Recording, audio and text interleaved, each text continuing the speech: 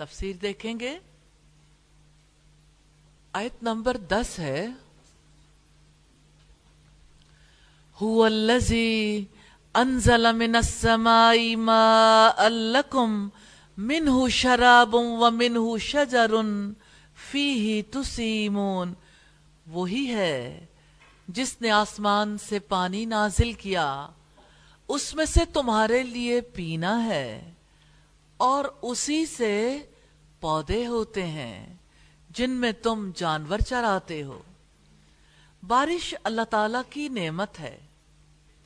اللہ تعالیٰ نے فرمایا هو الذی انزل من السماء ماء، وہی ہے جس نے آسمان سے پانی نازل کیا. اللہ رب العزت نے بارش اور اس سے متعلق نعمتوں کا ذکر فرمایا. بارش اللہ تعالیٰ کی قدرت، ارادے اور تدبیر سے ہوتی ہے. وہی ہے جو آسمانوں سے بارش کو برسانے کے لیے کائناتی عمل کو جاری کرتا ہے. سورج کی حرارت سے سمندروں کا پانی بھاپ بن کے اڑتا ہے. وہ عظیم ہے جو اس بھاپ کو اوپر لے جا کر ٹھنڈا کرتا ہے. ہواؤں کو حکم دیتا ہے کہ ٹھنڈی بھاپ سے بننے والے بادلوں کو اڑا کر اس علاقے تک لے جائیں جہاں اسے بارش برسانے کا حکم ہو. لکم منہ شراب، اس میں سے تمہارے لیے پینا ہے. بارش کا میٹھا صاف شفاف پانی پینے کے قابل بنانے والا رب ہے. وہی تو ہے جو میٹھا پانی پلاتا ہے. اگر وہ کھاری کر دے تو زندگی کا امکان ہی نہ رہے. وَمِنْهُ شَجَرٌ فِيهِ تُسِيمُونَ، اور اسی سے پودے ہوتے ہیں جن میں تم جانور چراتے ہو. بارش کے پانی سے نباتات، گھاس اور درخت پیدا ہوتے ہیں جو انسانوں اور جانوروں کے لیے روزی بنتے ہیں. آیت نمبر 11 ہے يُنبِتُ لَكُمْ بِهِ الزَّرْعَ وَالزَّيْتُونَ وَالنَّخِيلَ وَالْأَعْنَابَ وَمِنْ كُلِّ الثَّمَرَاتِ إِنَّ فِي ذَلِكَ لَآيَةً لِقَوْمٍ يَتَفَكَّرُونَ.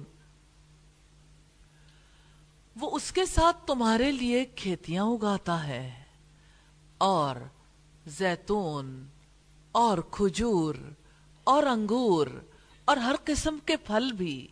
یقیناً اس میں ضرور ایک نشانی ہے ان لوگوں کے لیے جو غور و فکر کرتے ہیں. بارش کے فوائد کا تذکرہ ہے. اللہ تعالیٰ بارش سے انسان کے لیے خوراک کے لیے کھیتیاں پیدا کرتا ہے. زیتون، کھجور، انگور، طرح طرح کے پھل پیدا کرتے ہیں. وہ رب عظیم ہے جس نے ایک ہی پانی سے کتنے ذائقے بنائے، کیسے رنگ، کیسی شکلیں، کیسی خوشبوئیں پیدا کی. ان فی ذالک لآیۃ لقوم یتفکرون. یقیناً اس میں ضرور ایک نشانی ہے ان لوگوں کے لیے جو غور و فکر کرتے ہیں کہ اللہ تعالیٰ کے سوا کوئی معبود نہیں. اس نے فرمایا امن خلق السماوات والارض وانزل لکم من السماء ماء، کیا وہ شریک بہتر ہیں یا وہ جس نے آسمانوں سے پانی اتارا اور تمہارے لیے آسمان سے پانی اتارا. یہ سورہ نمل کی آیت نمبر 60 ہے. تو اللہ رب العزت نے اپنی قدرت کاملہ پر غور و فکر کرنے کی دعوت دی ہے کہ دیکھو ارادہ کس کا ہے، تدبیر کس کی ہے، بارش کس کے ارادے سے ہوتی ہے. غور و فکر کرنے والے بارش میں رب کے ارادے کو پا لیتے ہیں اور اس نتیجے تک پہنچتے ہیں کہ کائنات میں ہونے والا ہر کام اس کے قوانین کے مطابق ہوتا. ابن عاشور کہتے ہیں اپنی تفسیر التحریر والتنویر میں لکھتے ہیں تفکر عقل کا وہ دائرہ کار ہے جو صحیح علم تک پہنچنے کا راستہ اور طریقہ ہے. مومنوں پر تفکر کرنا واجب ہے. کیا آپ جانتے ہیں تفکر دل کی عبادت ہے جو واجب ہے، جس کا اللہ تعالیٰ نے حکم دیا ہے. نبی صلی اللہ علیہ وسلم جب نیند سے بیدار ہوتے تو ابتدا تفکر سے کرتے، یعنی وہ آیات تلاوت کرتے جن میں غور و فکر کا حکم دیا گیا ہے، اور وہ سورہ آل عمران کی آخری 10 آیات ہیں. ان فی خلق السماوات والارض واختلاف اللیل والنہار لآیات لأولی الالباب. یقیناً آسمانوں اور زمین کی تخلیق میں، رات اور دن کے بدلنے میں عقل مندوں کے لیے بہت سی نشانیاں ہیں. یہ وہ طریقہ ہے غور و فکر کا جس پر چلنا ہر مسلمان کے لیے لازم ہے. عبادت اور غور و فکر لازم و ملزوم ہے. بدن کی عبادت ہے نا جیسے، اسی طرح سے مال کی بھی عبادت ہے، ایسے ہی دل کی بھی عبادت ہے. ابن عباس فرماتے ایک گھڑی کا غور و فکر کرنا ایک رات کے قیام سے بہتر ہے. اللہ تعالیٰ سے دعا ہے ہمیں ایسے لوگوں میں شامل فرما لے جو غور و فکر کرتے ہیں. آیت نمبر 12 ہے وَسَخَّرَ لَكُمُ اللَّيْلَ وَالنَّهَارَ وَالشَّمْسَ وَالْقَمَرَ وَالنُّجُومُ مُسَخَّرَاتٌ بِأَمْرِهِ إِنَّ فِي ذَلِكَ لَآیَةٍ لِقَوْمٍ یعقلون. اور اس نے تمہارے لیے رات اور دن اور سورج اور چاند کو مسخر کیا ہے، اور تارے بھی اس کے حکم سے مسخر ہیں. بلا شبہ اس میں یقیناً بہت سی نشانیاں ہیں ان لوگوں کے لیے جو سمجھتے ہیں. دن رات سورج چاند ستارے سب اللہ تعالیٰ کی عظیم قدرت کی نشانیاں ہیں. اللہ تعالیٰ کے احسانات میں سے ہے دن رات سورج چاند ستارے. اللہ تعالیٰ نے یہ نظام ہمارے لیے بنایا ہے، ہم اس سے بے نیاز نہیں رہ سکتے اے ہمارے رب. دن رات برابر آتے جاتے ہیں، سورج اور چاند خدمت پر مامور ہیں. رات کے وقت ہم سوتے ہیں، سکون حاصل کرتے ہیں، دن میں کام کے لیے معاش کے لیے پھیل جاتے ہیں. رات اور دن کا آنا جانا ایسا عمل ہے جو انسان کی توجہ اپنی طرف کھینچ لیتا. کبھی کی راتیں لمبی، کبھی کے دن لمبے. انسان اتنے وسیع پیمانے پر آنے والی تبدیلی پر غور کر کے اللہ تعالیٰ کی چھپی ہوئی غیبی قدرت اور اللہ تعالیٰ کی ذات کی معرفت حاصل کرتا. تو اب دیکھیے کہ سورج اور چاند دونوں سے روشنی حاصل ہوتی ہے جس کی وجہ سے درختوں، پھلوں اور نباتات کا اگنا ممکن ہے. سورج اور چاند اپنی منزلوں کی طرف رواں دواں رہتے ہیں. پہلی بات روشنی کی تھی، اب ہے ان کے چلنے کی. یعنی روشن رہیں تب بھی فائدہ، اور اگر چلیں ساتھ ساتھ تب بھی فائدہ ہے. اس گردش میں اللہ تعالیٰ کی عظمت اور ربوبیت دکھائی دیتی ہے. اسی گردش کی وجہ سے تو زمین کا نظام قائم ہے. اللہ تعالیٰ نے ستاروں کو ہمارے لیے مسخر کیا. ان کے ذریعے خشکی اور سمندر کی تاریکیوں میں راستے تلاش کیے جاتے ہیں. ستارے مسافروں کے لیے راستے کی دلیل ہیں، آسمان کی زینت بھی.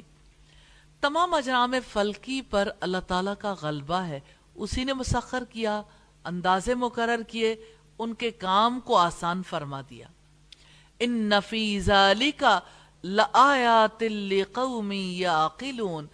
بلا شبہ اس میں نشانیاں ہیں ان لوگوں کے لیے جو سمجھتے ہیں. اللہ تعالیٰ کی عظیم قدرت اور کامل غلبے کی نشانیاں ہیں، اور غور و فکر کرنے والا عقل والا پا لیتا ہے. سیدنا ابن عباس سے روایت ہے رسول اللہ نے فرمایا جس نے ستاروں کا علم سیکھا گویا اس نے جادو کا ایک حصہ سیکھ لیا. پھر وہ ستاروں کے علم میں جتنا آگے جائے گا اس کے جادو کے علم میں اتنا اضافہ ہوگا. ابو داؤد کی 3905 نمبر روایت. وَمَا زَرَعَ لَكُمْ فِي الْأَرْضِ مُخْتَلِفًا أَلْوَانُهُ إِنَّ فِي ذَلِكَ لَآیَاتٍ لِقَوْمٍ یَذَّکَّرُونَ. اور زمین میں جو کچھ اس نے تمہارے لیے پھیلا دیا ہے جس کے مختلف رنگ ہیں، بلا شبہ اس میں یقیناً ایک نشانی ہے ان کے لیے جو نصیحت حاصل کرتے ہیں. زمین کی پیداوار کے مختلف رنگ اللہ تعالیٰ کی قدرت کی نشانی ہے. کبھی آپ ٹریول کرنا شروع کریں اور آپ ساؤتھ سے نارتھ کی طرف آنا چاہیں سمندر کے قریب مٹی کا کلر ڈیفرنٹ ہے. آپ جب صحرائی علاقوں میں پہنچتے تو بالکل سفید سا ہو جاتا ہے. پھر جب کچھ اور آگے آتے ہیں تو مٹی کا کلر ملگجا سا ہو جاتا ہے. اور آگے آتے ہیں تو مٹی ٹھیک اپنے کلر میں ہوتی ہے. اور پھر جب آپ نارتھ کی طرف جاتے ہیں جہاں ہر وقت بارشیں ہوتی ہیں تو مٹی کا رنگ ریڈ ہونا شروع ہو جاتا ہے, سرخ. تو یہ اللہ کی قدرت کی نشانیاں ہیں. زمین اور آسمان کی نشانیوں کے بعد اللہ تعالی رنگوں کی طرف آئے ہیں کہ اس نے زمین میں حیوانات, نباتات, معدنیات اور جمادات پیدا کیے ہیں جن کے رنگ ایک دوسرے سے مختلف ہیں. مختلف رنگ اللہ کی قدرت کی نشانیاں ہیں. ان فی ذلک لآیہ, بلا شبہ اس میں یقیناً ایک نشانی ہے.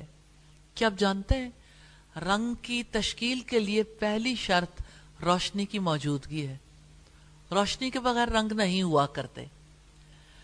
تو سورج سے آتی روشنی کی خصوصیات کے جائزے سے آغاز کریں تو رنگوں کی تشکیل کے لیے سورج سے آنے والی روشنی کے لیے ایک خاص طول موج کی شکل میں ہونا لازمی ہے تاکہ وہ رنگ کو پیدا کر سکے.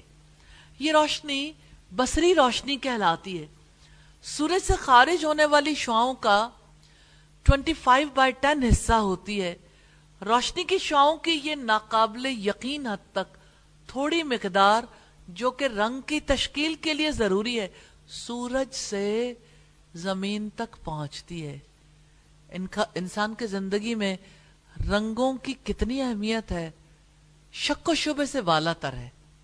اس قدر زیادہ اہمیت ہے کیونکہ کسی بھی شے کو اس کے رنگ کی بدولت کوئی معنی ملتے ہیں. رنگ کی تشکیل کے دوران ایک اور ضروری مرحلہ روشنی کی لہروں کو وصول کرنے کا ہے. یہ کام آنکھ سر انجام دیتی ہے. اس کے لیے روشنی کی لہروں کا اعضائے بصارت کے ساتھ ہم آہنگ ہونا بھی ضروری ہے. تو رنگ اللہ کی قدرت کامل کی نشانیاں ہیں جس حقیقت پر دلالت کرتے ہیں کہ اللہ تعالیٰ کے سوا کوئی معبود نہیں, اس کا کوئی شریک نہیں, عبادت اسی کا حق ہے. لِقَوْمٍ يَذَّكَّرُونَ, ان کے لیے جو نصیحت حاصل کرتے ہیں, جو اپنے حافظے میں علم نافع کو محفوظ رکھتے ہیں, گھبراتے نہیں ہیں, انکار نہیں کرتے, رکھ لیتے ہیں. کتنے ہی لوگ ہیں جو اللہ تعالیٰ کی باتوں کو اپنے حافظے میں رکھنا نہیں چاہتے کہ عمل کرنا پڑے گا. تو غور و فکر وہ کرتا ہے جو پہلے حافظے میں محفوظ کرتا ہے. یہاں تک کہ لوگ غور و فکر کر کے اس حقیقت تک پہنچ جاتے ہیں جس کی طرف یہ علم دلالت کرتا ہے. پھر فرمایا آیت نمبر 14 ہے وَهُوَ الَّذِي سَخَّرَ الْبَحْرَ لِتَأْكُلُوا مِنْهُ لَحْمًا طَرِيًّا وَتَسْتَخْرِجُوا مِنْهُ حِلْيَةً تَلْبَسُونَهَا وَتَرَى الْفُلْكَ مَوَاخِرَ فِيهِ وَلِتَبْتَغُوا مِنْ فَضْلِهِ وَلَعَلَّكُمْ تَشْكُرُونَ. اور وہی ہے جس نے سمندر کو مسخر کیا تاکہ تم اس میں سے تر و تازہ گوشت کھاؤ. سوچیں, سمندر گوشت کے خزانے ہیں. جیسے آپ جانوروں سے دودھ حاصل کرتے ہو گوشت بھی کھاتے ہو, جیسے آپ معدنیات حاصل کرتے ہیں پہاڑوں سے, زمین کے نیچے سے بہت کچھ ملتا ہے پہاڑوں سے, ایسے ہی سمندروں میں گوشت ہوتا ہے. گوشت نکالو, گوشت نکالو, گوشت نکالو. سی فوڈ سب کے کام آتا ہے. اور وہی ہے جس نے سمندر کو مسخر کیا تاکہ تم اس میں سے تر و تازہ گوشت نکالو اور اس سے تم زیور نکالو جسے تم پہنتے ہو, پرلز اینڈ کورلز. اور اس میں آپ دیکھتے ہیں کہ کشتیاں پانی کو چیرنے والی ہیں, اور تاکہ تم اس کا کچھ فضل تلاش کرو اور تاکہ تم شکر ادا کرو. سمندر بھی اللہ تعالیٰ کی نعمت ہے. وَهُوَ الَّذِي سَخَّرَ الْبَحْرَ، اور وہی ہے جس نے سمندر کو مسخر کیا اپنی مہربانی سے، کثیر فوائد کے لیے سمندروں کو پیدا کیا اور انہیں انسان کے تابع کر دیا، جیسے چاہیں فائدہ اٹھائیں۔ انسان آسانی سے دور دراز کے سمندری سفر کیسے طے کر لیتے ہیں؟ یہ سمندر اللہ تعالیٰ کی عظیم نعمت ہے۔ لِتَأْكُلُوا مِنْهُ لَحْمًا طَرِيًّا، تاکہ تم اس میں سے تر و تازہ گوشت کھاؤ۔ اللہ تعالیٰ نے سمندروں میں ہماری غذا کے لیے مچھلیاں پیدا کر دیں، وہ زندہ ہوں یا مردہ، ہر طرح سے انہیں ہمارے کھانے کے لیے حلال کر دیا۔ سمندر کنارے مردہ مچھلی پڑی ہے، اس کو ذبح کیسے کریں گے؟ ویسے ہی کھا لیں، حلال ہے، کیونکہ سمندر کی مچھلی زندہ ہو یا مردہ حلال ہے۔ وَتَسْتَخْرِجُوا مِنْهُ حِلْيَةً تَلْبَسُونَهَا، اور اس سے تم زیور نکالو جسے تم پہنتے ہو۔ اللہ تعالیٰ نے سمندروں میں قیمتی موتی اور خوبصورت جواہرات پیدا کر دیے اور سمندروں کی تہ سے انہیں نکالنا آسان کر دیا، تاکہ لوگ اپنے حسن و جمال میں اضافے کے لیے سمندروں سے نکالیں اور انہیں زیورات کے لیے استعمال کریں۔ وَتَرَى الْفُلْكَ، اور آپ دیکھتے ہیں کہ کشتیاں یعنی جہاز بھی اور کشتیاں بھی، مواخر فیہ، اس میں پانی کو چیرنے والی ہیں، یعنی موجیں مارتے ہوئے ہولناک سمندر کا سینہ ایک چھوٹی سی کشتی چیر دیتی ہے۔ سمندروں اور دریاؤں میں کشتیاں اور جہاز پانی کو چیر کر ہی آگے بڑھتے ہیں۔ جہازوں اور کشتیوں کی صنعت اللہ تعالیٰ نے ہی سکھائی۔ سب سے پہلی کشتی حضرت نوح نے بنائی، پھر یہ صنعت سینہ بسینہ منتقل ہوئی۔ وَلِتَبْتَغُوا مِن فَضْلِهِ، اور تاکہ تم اس کا کچھ فضل تلاش کرو۔ جہاز کے ذریعے لوگ اشیاء دور دراز علاقوں تک منتقل ہوتے ہیں، یوں اللہ کا فضل تلاش کرتے ہیں۔ وَلَعَلَّكُمْ تَشْكُرُونَ، اور تاکہ تم شکر ادا کرو، یعنی اس ہستی کا شکر ادا کرو جس نے تمہارے لیے یہ چیزیں تیار کی، مہیا کی۔ تم اس کی حمد و ثنا بیان کرو جس نے تمہیں ان چیزوں سے نوازا ہے۔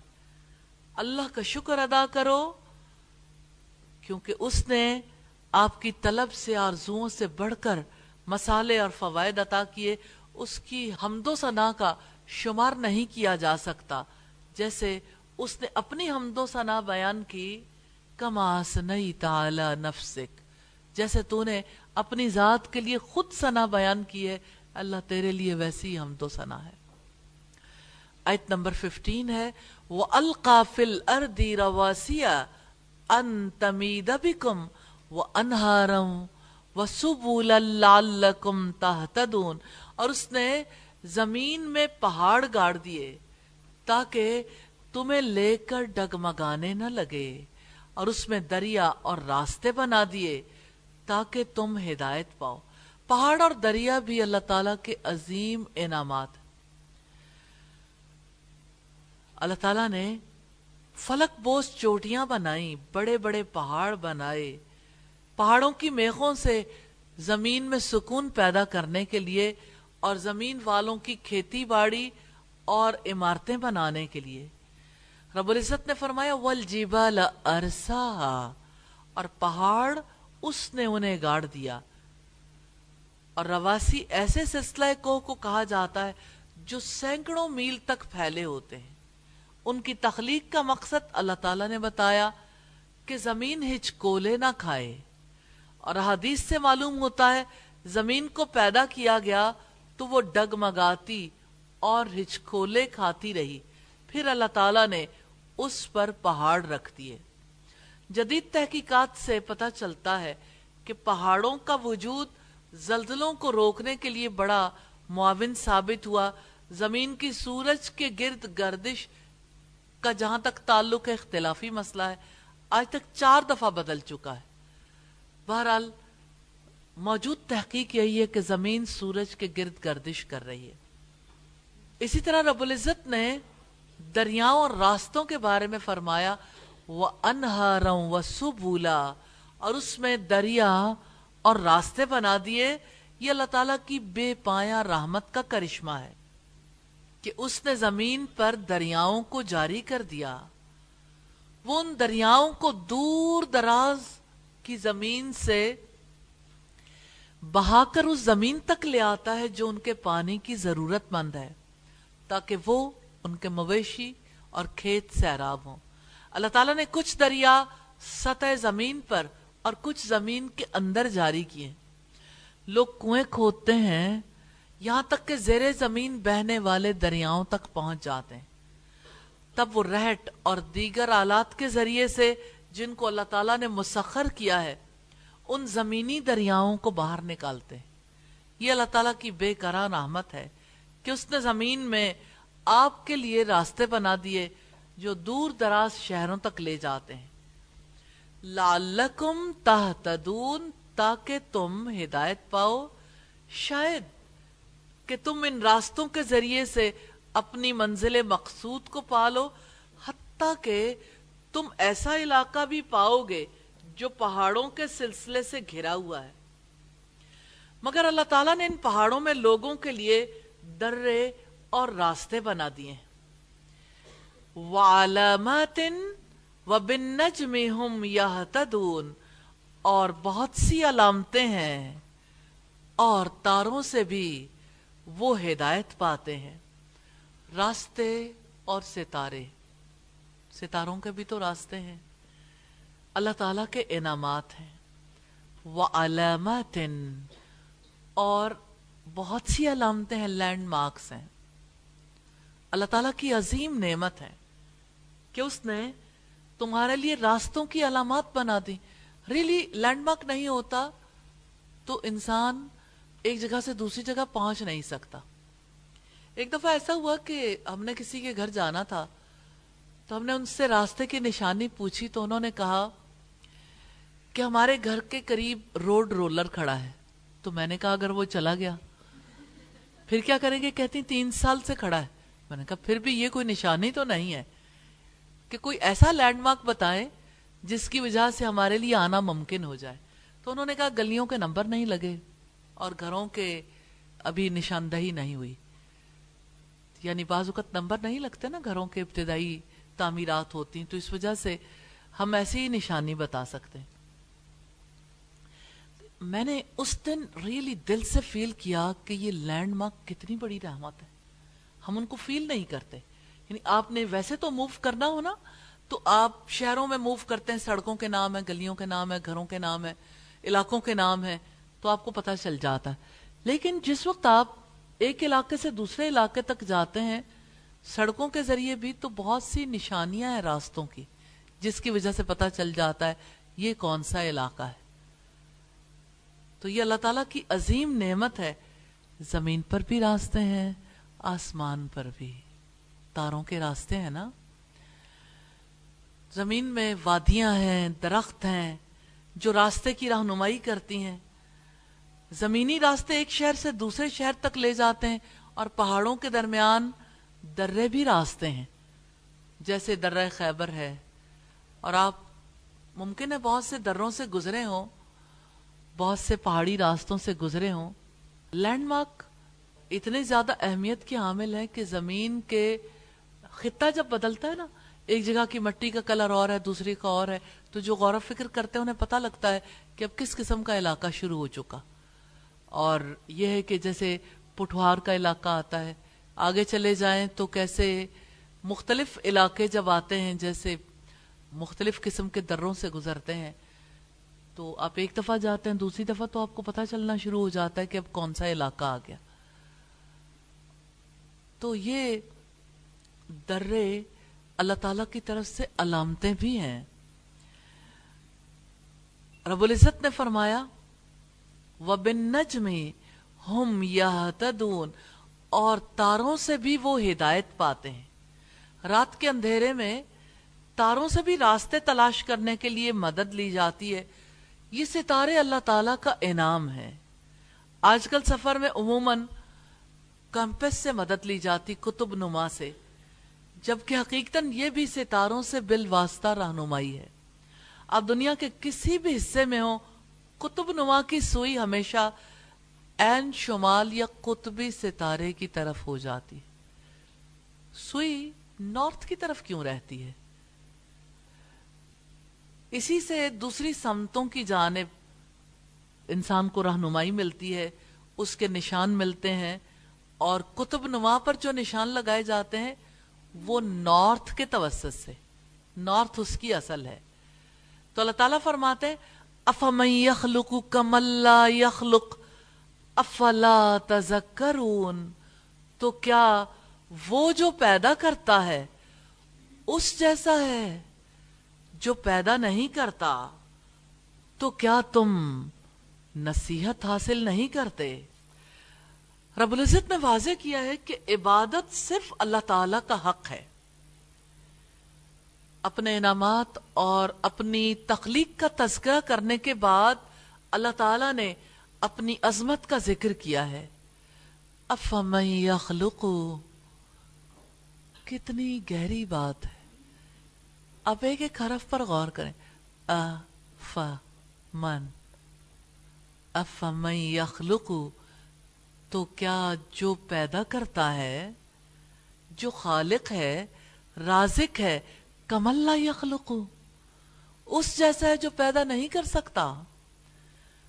کیا اس کا مقابلہ کر سکتے ہیں بت، قبر میں پڑی ہوئی ہستیاں جن کی اللہ کے ماں سوا پوجا کی جاتی ہے، جنہیں پیدا کیا گیا ہے، جو پیدا نہیں کر سکتے، نہ ہی کسی کو نقصان سے بچانے اور نفع پہنچانے میں مددگار ہو سکتے ہیں؟ کیا دونوں برابر ہو سکتے ہیں؟ افلا تذکرون، تو کیا تم نصیحت حاصل نہیں کرتے کہ تم پہچان سکو کہ وہ ہستی جو تخلیق میں یکتا ہے وہی ہر قسم کی عبودیت کی مستحق ہے۔ تو اللہ تعالیٰ جس طرح اپنی تخلیق اور تدبیر میں یکتا ہے، اسی طرح وہ اپنی الوہیت، وحدانیت اور عبادت میں بھی یکتا ہے۔ جس طرح اس وقت اس کا کوئی شریک نہ تھا جب اللہ تعالیٰ نے تمہیں اور دیگر چیزوں کو پیدا کیا، تو اس کی عبادت میں اس کے ہمسر نہ بناؤ، دین کو اسی کے لیے خالص رکھو۔ اس نے فرمایا قل من رب السماوات والارض، آپ کہہ دو زمین و آسمان کا رب کون ہے؟ قل اللہ، آپ کہہ دو اللہ تعالی۔ قل افاتخذتم من دونہ اولیاء لا یملکون لانفسہم نفعا ولا ضرا، کیا پھر تم نے اس کے سوا کچھ کارساز بنا رکھے ہیں جو اپنی ذات کے لیے بھی نفع و نقصان کا اختیار نہیں رکھتے؟ قل هل يستوي الاعمى والبصیر، کیا اندھا اور آنکھوں والا برابر ہو سکتے ہیں؟ ام هل تستوي الظلمات والنور، کیا اندھیرے اور روشنی برابر ہو سکتے ہیں؟ ام جعلوا للہ شرکا، کیا انہوں نے اللہ تعالیٰ کے ساتھ شریک بنا رکھے ہیں؟ خلقوا کخلقہ فتشابہ الخلق علیہم، کہ انہوں نے اللہ تعالیٰ کے پیدا کرنے کی مانند پیدا کیا ہے، چنانچہ تخلیق ان پر مشتبہ ہو گئی ہے۔ قل اللہ خالق کل شیء وہو الواحد القہار، آپ کہہ دو اللہ تعالیٰ ہی تمام اشیاء کا خالق ہے اور وہی ایک ہے، نہایت زبردست ہے۔ یہ سورہ الرعد کی آیت نمبر 16 ہے۔ پھر فرمایا وَإِن تَعُدُّوا نِعْمَةَ اللَّهِ لَا تُحْصُوهَا إِنَّ اللَّهَ لَغَفُورٌ الرَّحِيمٌ، اور اگر تم اللہ تعالیٰ کی نعمتیں شمار کرنا چاہو تو انہیں شمار نہیں کر سکتے، یقیناً اللہ تعالیٰ بے حد بخشنے والا، نہایت رحم والا ہے۔ انسان اللہ تعالیٰ کی نعمتوں کو شمار بھی نہیں کر سکتا۔ شمار کرنا زیادہ بڑا معاملہ ہے یا شکر ادا کرنا؟ یعنی شمار کرو گے تو شکر کرو گے نا. تو اللہ تعالیٰ کی نعمتوں کا شکر ادا کرنا تو بڑے دور کی بات ہے. تم تو نعمتیں شمار بھی نہیں کر سکتے، کیونکہ کتنی نعمتیں ہیں جن کو تم جانتے بھی نہیں لیکن فائدہ اٹھاتے ہو، اور کتنی تکالیف کو رب دور کرتا رہتا ہے جس کو کوئی شمار بھی نہیں کر سکتا. ان اللہ لغفور الرحیم، یقیناً کوئی شک نہیں اللہ تعالیٰ بے حد بخشنے والا، نہایت رحم والا ہے. اگر وہ اپنی نعمتوں کا شکر ادا نہ کرنے پر ان نعمتوں کو واپس لے لے یا ناشکری پر سزا دینا چاہے تو دے سکتا ہے، لیکن وہ بہت درگزر کرنے والا ہے. معمولی شکر کو بھی قبول کر لیتا ہے، اگرچہ اس کے انعامات، اس کی رحمت، اس کا کرم لامحدود ہے. انسان حق ادا نہیں کر سکتا تو اللہ تعالیٰ تھوڑے کو قبول کر لیتا، یہ اس کی رحمت ہے. کمی پر معاف کرتا ہے، یہ اس کی مغفرت ہے. ابن جریر رحمہ اللہ فرماتے ہیں اس کے معنی یہ ہے کہ نعمتوں کا شکر ادا کرنے میں تم سے جو کوتاہی ہوتی ہے اسے وہ معاف فرما دے گا، لیکن شرط ہے کہ تم اس کے حضور توبہ کرو، اس کی اطاعت بجا لاؤ اور اس کی خوشنودی کے طلبگار بن جاؤ، کہ تمہاری توبہ اور انابت کے بعد اللہ تعالیٰ تم پر رحم فرمائے گا، تمہیں عذاب سے بچا لے گا. اللہ تعالیٰ کی مغفرت تمام بندوں کو شامل ہے، اس کا علم ان سب کو محیط ہے. آیت نمبر 19 ہے واللہ یعلم ما تسرون وما تعلنون، اور اللہ تعالیٰ جانتا ہے جو کچھ بھی تم چھپاتے ہو. آپ نے کبھی کچھ چھپایا؟ اور اللہ تعالیٰ جانتا ہے جو کچھ بھی تم چھپاتے ہو اور جو بھی تم ظاہر کرتے ہو. اللہ تعالیٰ ظاہر اور باطن کو جانتا ہے. واللہ، اور اللہ تعالیٰ، اے لوگو وہ اللہ جو تمہارا معبود ہے، یعلم ما تسرون، وہ جانتا ہے جو کچھ بھی تم چھپاتے ہو دلوں میں اور دوسروں سے چھپاتے ہو.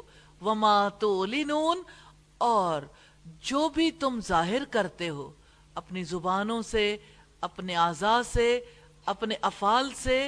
اللہ تعالیٰ نے ہر چیز کو گن رکھا ہے، یہاں تک کہ قیامت کے دن وہ ان کی جزا دے گا، اور محسن کو اس کی نیکیوں اور گناہگار کو اس کی برائیوں کا بدلہ دے گا. تو یہ اللہ تعالیٰ کی قدرت، علم، حکمت اور نعمتوں کے سلسلے میں واضح کیا گیا ہے کہ وہ لوگوں کے ظاہر اور باطن کو جانتا ہے. اللہ رب العزت جانتا ہے لوگوں کی ضروریات کیا ہیں، اور جن کی اللہ تعالیٰ کے سوا عبادت کی جاتی وہ کچھ بھی نہیں جانتے. والذین یدعون من دون اللہ لا یخلقون شیئا وہم یخلقون، اور وہ لوگ جنہیں وہ اللہ تعالیٰ کے سوا پکارتے ہیں وہ کسی چیز کو پیدا نہیں کر سکتے اور وہ خود پیدا کیے جاتے ہیں. مشرکوں کے معبود مخلوق ہیں، خالق نہیں. مشرک اللہ تعالیٰ کو چھوڑ کر جن بتوں کی عبادت کرتے ہیں مخلوق ہیں، وہ خود کسی چیز کو پیدا کرنے کی صلاحیت نہیں رکھتے. والذین یدعون من دون اللہ، اور وہ لوگ جنہیں وہ اللہ تعالیٰ کے سوا پکارتے ہیں، یعنی اللہ کے سوا جن کی پوجا کی جاتی ہے، لا یخلقون شیئا وہم یخلقون، وہ کسی چیز کو پیدا نہیں کر سکتے اور وہ خود پیدا کیے جاتے ہیں. جب انہیں تخلیق کیا گیا معبود کیسے ہو سکتے ہیں؟ جنہیں بنایا جائے جو اپنے نفع و نقصان کے بھی مالک نہ ہو، معبود کیسے ہو سکتے ہیں؟ تو وہ ہستیاں جو اپنے وجود کے لیے اللہ تعالیٰ کی محتاج ہیں، جو اپنی ضروریات کے لیے اللہ تعالیٰ کی محتاج ہیں، وہ کیسے کوئی چیز پیدا کر سکتی ہیں؟ اس کے ساتھ ساتھ وہ تمام اوصاف کمال اور علم سے محروم ہیں. اموات غیر احیاء وما یشعرون ایان یبعثون، وہ مردہ ہیں، زندہ نہیں ہیں، اور وہ نہیں جانتے کہ وہ کب اٹھائے جائیں گے. مشرکوں کے جھوٹے معبودوں کی حقیقت کو واضح کیا ہے رب العزت نے. اموات غیر احیاء، وہ مردہ ہیں، زندہ نہیں ہیں، ان میں روح نہیں ہے، زندگی نہیں ہے. وہ کیسے سن سکتے ہیں، سمجھ سکتے ہیں، دیکھ سکتے ہیں؟ جو نہ سنیں، نہ سمجھیں، نہ دیکھیں، نہ وہ عقل رکھیں. کیا تم اللہ رب العالمین کو چھوڑ کر ان کو معبود بناتے ہو؟ مشرکوں کی عقل ماری گئی، ان کی عقل گمراہ ہے، فاسد ہے. جب عقل ناقص ہونا تو نقص والے فیصلے کرتی ہے. اور اللہ تعالیٰ کا علم تمام اشیاء پر محیط ہے، اس کی قدرت سب کو شامل ہے، اس کی رحمت بے حد و حساب ہے. وہ حمد و ثنا کا، مجد و کبریا اور عظمت کا مالک ہے. اس کی مخلوق میں کوئی بھی اس کی صفت کا احاطہ نہیں کر سکتا. وما یشعرون ایان یبعثون، اور وہ نہیں جانتے کہ وہ کب اٹھائے جائیں گے، موت کے بعد کب انہیں دوبارہ اٹھایا جائے گا. جیسے عبادت کرنے والے نہیں جانتے کہ ان کے جھوٹے معبود کب اٹھائے جائیں گے، پھر ان کی عبادت کیسے صحیح ہو سکتی ہے جو زندگی کے اعمال پر جزا بھی نہیں دے سکتے، نہ جزا کے بارے میں علم رکھتے ہیں، نہ قدرت، نہ اختیار.